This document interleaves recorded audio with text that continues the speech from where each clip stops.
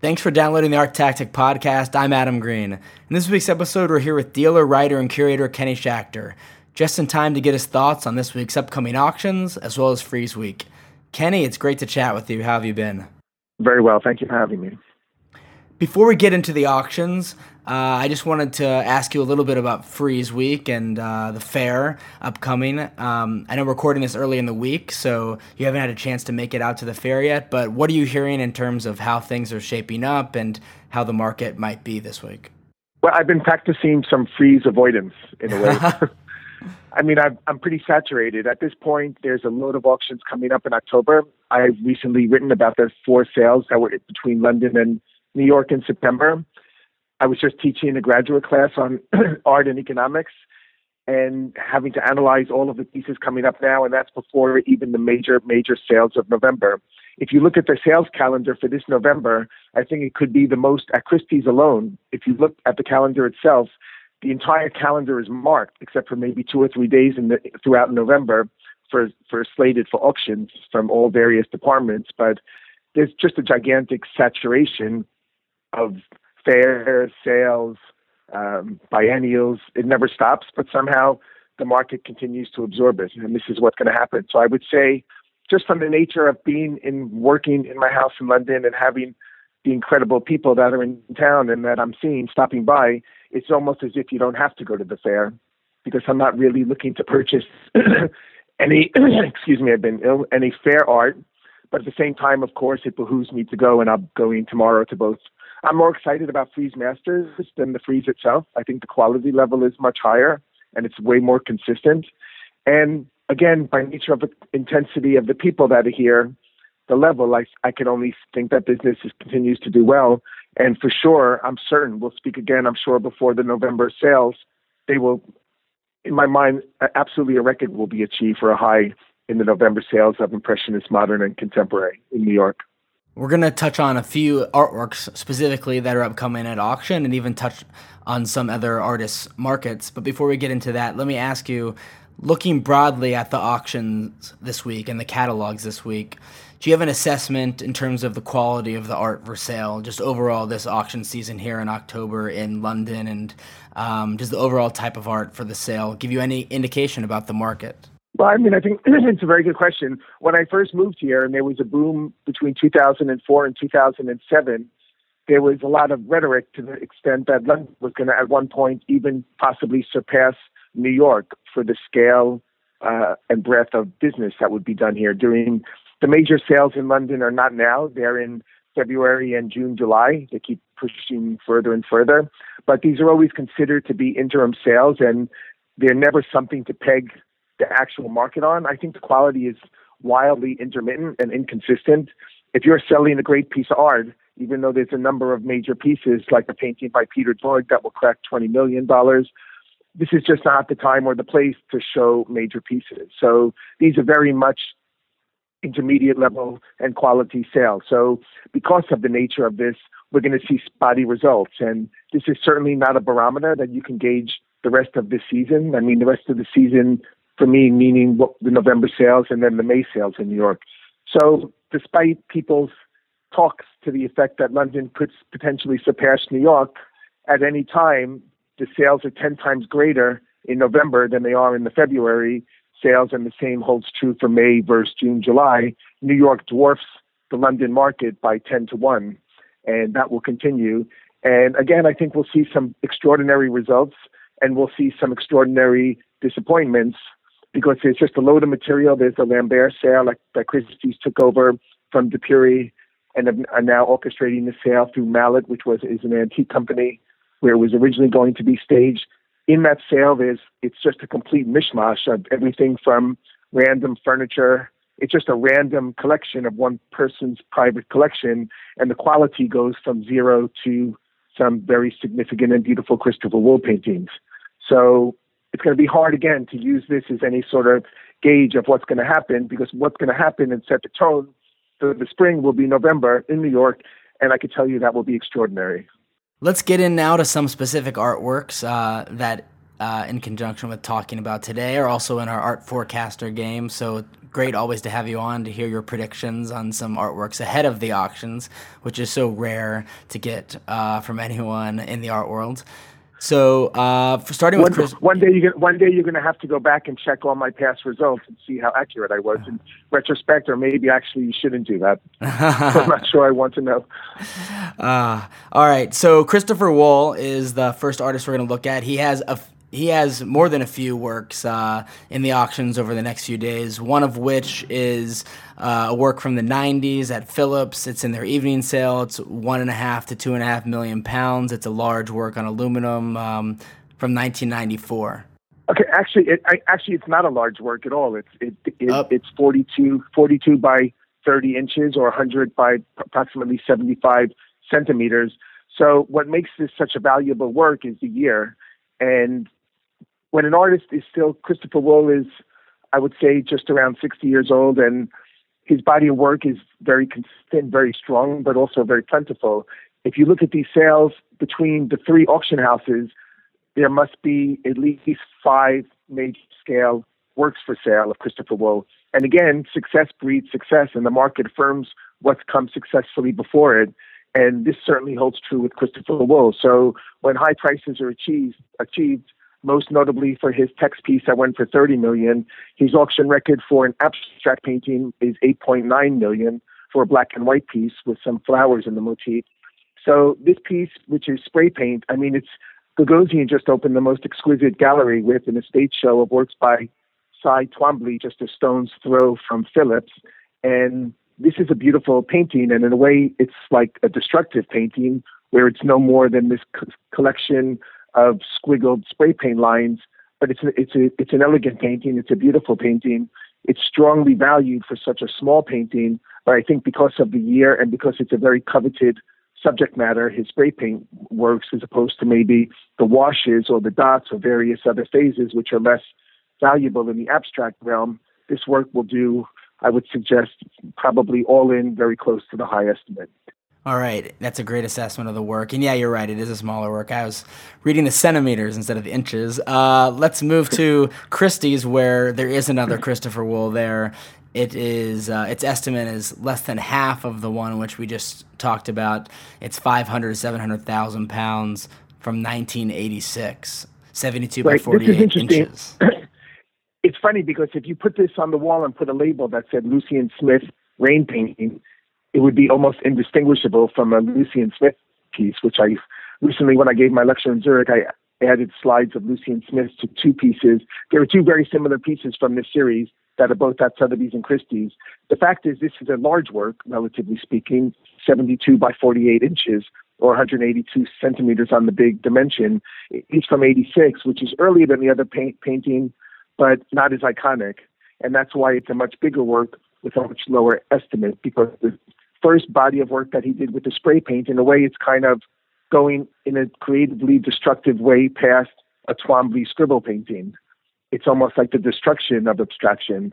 And this piece, which is more decorative with the dots, it has a very low estimate. So for the money, and for 72 inches at an estimate of $750,000 on the low estimate, I've actually been involved with some of his works on paper in the market, the paintings on paper mixed with silkscreen or paint. And I've seen works on paper smaller go for between $1 to $1.5 million.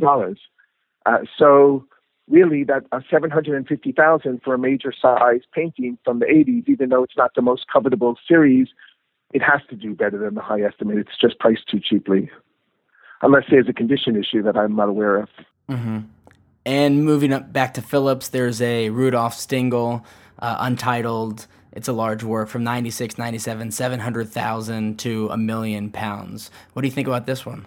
This is a beautiful painting of very kind of dark blue mixed with black. But again, it's not the pieces where the market is paid. Recently, Stingel made 2 records, $4.7 million, one for a cast copper piece and one for an early instruction painting, which are from the early 90s. So in a sense, like some artists, the work reaches a certain stage where it becomes more universally embraced, certainly in the market. And this particular work by Stingel is just prior to his much more coveted, sought-after work. Like early instruction paintings where we first showed them at Paula Cooper, he accompanied the show with an instruction booklet that would literally teach you step by step on how to make every painting that was in the show. So again, this is a kind of process, abstraction, a beautiful painting, but importantly, it comes from the estate of the plastic surgeon who recently committed suicide in New York. I can't recall his name. His collection of 18 pieces had been guaranteed at Phillips. So from my understanding, from the birdies flying around in Phillips, this is guaranteed. You see the little symbols in the catalog to indicate so. And somewhere, I think around, it should make £1 million. So I think even though the estimate is 700 to $1 million, which is about $1.5 million, again, it's a major size and beautiful, imposing painting. He recently he tied his record at 4.7 in a sale at Phillips and a sale at, I believe it was Christie's in New York in May. So I would say that this would certainly potentially even do more than $1 million, but most probably around the £1 million mark. And the last artwork we're going to look at specifically is from the Chinese artist Ai Weiwei. This is a sculpture, Raybar 38. It's from Phillips, day sale, 60 to 80,000 pounds. Well, Ai Weiwei, as you know, he's just been released from house arrest after 4 years, I think it was, and there's a concurrent show with this auction at the Royal Academy of Art that's been widely acclaimed, the exhibition. So these things frequently will buttress the market when an auction first happens with an artist's work that's recently been on exhibit in a retrospective to this extent. I believe the show will be traveling, and now for the first time in years, the artist himself is traveling. So I look for this piece to do well. I mean, something that I've spoken about in the past and written about is the fact that Ai Weiwei has this incredible level of production, and I'm very much a fan of the work and how he sort of packages together his political activism with his conceptualism. At the same time, there's another piece in the auction, which is a ceramic watermelon, and the piece is listed as a unique work. And for a fact, I know there are at least 30 with a smooth surface and 30 with a ridged surface. And these nuances about, in the past, multiples and additions used to be in separate sales, and they were certainly delineated as such. And one of the issues, I think, with Ai Weiwei and a number of other artists, if there's a vein running up the leg of a chair in a certain direction, differently from the vein of the marble in another chair, they're determined to be unique pieces, but they're far from it. So it's a vague area where artists, and especially people like Ai Weiwei and maybe Damien Hirst to some extent, where these things are additions, but I'm not even sure Ai Weiwei would know how many how many vases that he's painted the word Coca-Cola on, and they can trade for $500,000. So it's a bit of a gray area, and I think in some cases the artist may not even know himself. Wow. All right, and now we're going to look into a couple of artists that are have really interesting markets at the moment. The first of which is Jonas Wood, who has about 5 or 6 different paintings up for auction this week, and there's been a lot of buzz about him lately. What's your takeaway about him as an artist and his market? He's obviously, I find it interesting. He's definitely of the moment today. Again, it's the same scenario as Christopher Wool. When an artist begins to make money at auction and succeeds at auction, which is a totally different market sometimes from the primary market, as soon as there is the least bit of success, works come onto the market. So when Oscar Murillo, for instance, first had achieved a price of a few $100,000, which was about a 5,000% gain over a 1 or 2 year period, the next day, a friend of mine from Christie's called, and there were 35 Oscar Murillo paintings in his inbox, and that's really the mentality of the market. So with Jonas, I think the work is very interesting. There's been for sure a very much of a market setback for a lot of younger artists. Jonas Wood was born in 1977, so he's not as young as some of the other rising people that have been mentioned a lot in the press recently about their meteoric rises and then falls. So he's sort of a generation slightly beyond that. He's been working in California for ages. He's taught. I listened to a radio interview with him not so long ago. Half of it was about how his market was born, and the other half was how he was teaching painting, and he was teaching it so technically and fundamentally. He was fired by the teachers, by the students and the teachers for the fact that he was teaching at Cal Arts, and then he insisted on the students learning the fundamentals of having to paint. So I think there's a Hockney-esque kind of joyous celebration of color. His interiors are very complex and beautiful compositions, so they're very appealing. There's a major painting coming up at Christie's, which is on the large side. I think it's above 10 feet, maybe 12 feet, so it's a little bit prohibitive because of the scale, but I wouldn't be surprised to see that painting either get very close to or surpass $1 million. Right now, his auction record is about $610,000 or $650,000. He has a stellar show at Gagosian right now, and I'm sure that it's a matter of moments. If it hasn't already, it's sold out. Mm-hmm. Yeah, I had a quick follow-up about that. So you mentioned how Jonas is a little bit older than some of the emerging artists who had significant price escalations over the past couple of years at auction, and a lot of those artists' prices have come back down. Does the fact that Jonas has seemingly significant gallery representation, better gallery representation than some of those younger artists who had those price escalations at auction, is that something that collectors and people in the industry look at and say, okay, maybe this is absolutely? Yeah. I mean, I always say in the classes that I teach that when an artist is first getting started, the gallery behind the artist, who's buying it and who's selling it, I mean, not to be facetious or to be flippant, but it's almost more important than the art itself. So if you look at an artist, like I mentioned before, Oscar Murillo, theoretically, his market would have been decimated right now after this kind of bloodbath in this flipping emerging sector of the market. But because he has representation, the best representation out of the whole generation of these artists that were deemed to be artists that were over-speculated and flipped regularly, he ended up with David Zwirner, and it's been a saving grace for his market. So he literally, among that younger generation, I mean, he's only still in his 20s. He has a show now in London at David Zwirner's gallery, which is to be held concurrently with Frieze, is a major move by the gallery to support him in that way. So really, there's very few galleries that have the stature today, just like there are even very few museums that can still, and critics that can have an impact on an artist's market. It used to be the museums and the critics and the galleries. Now it's mostly the collectors and their private museums that help boost an artist's exposure, like the Rubels is a perfect example. They also propelled Oscar in the beginning of his career. So I think that with Jonas Wood showing at Gagosian famously, he refused to let Larry Gagosian sell his work well into after the show has been open for a week, which just makes people clamor more. And he's going to wait and try to place him with institutions, of course. So I think it's a logical way to hold people at bay and continue to grow the interest in his work. Very clever. And let's look at another artist in his market, Andre Butzer. What is your takeaway from his market? I think it's interesting. There was some very awful auctions in both New York and London, I mentioned, during the course of September, which, if you ask me, they should have been held on the internet only. It's just literally a glut. And at some point, it's not going to be November, and I probably would say that it won't be May either. At some point, there has to be a setback in the market because the market cannot continue to reach higher and higher from 100 million to 140 million to 180 million. Nothing goes up forever, not even Picasso. So sooner or later, people are going to get there'll be a bit of a flattening off, probably a drop at some extent. And at that point, they're just going to have to curtail all of these excessive number of auctions that they're conducting today. But Andre Butzer had a piece in Phillips in September. The piece was estimated at 15 to 20, and it made $143,000.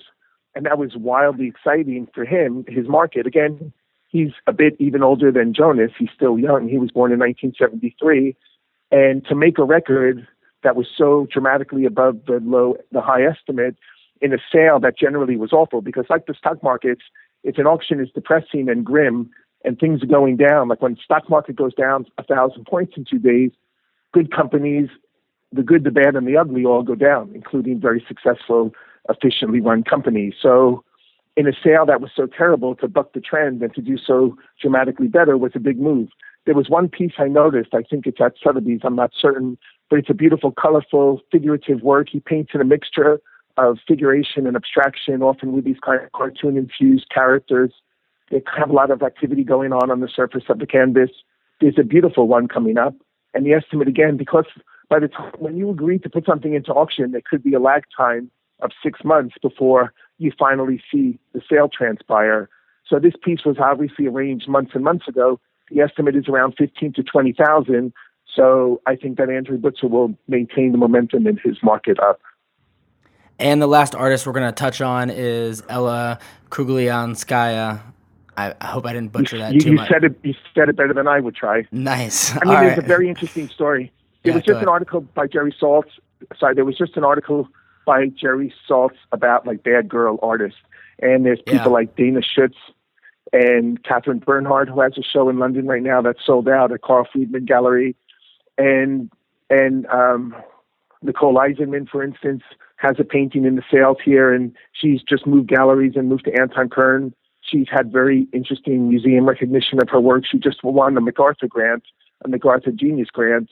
So again, this kind of genre of artists, if you could call it that, I think are all slated for wider acceptance publicly and in the markets as well. And Ella Huglanskaya, I think her work has not been included in the dialogue about these other peers of hers. I even mentioned her name to Jerry Saltz after he wrote the article, but she has a first major piece that's coming up at a night sale. I believe the estimate is 40 to 60,000 pounds. And Dana Schutz, who paints not so much in a very similar vein, but somehow it has the same sort of energy, wild, colorful energy with lots of, again, shards of abstraction and figuration, more realistic than Butzer.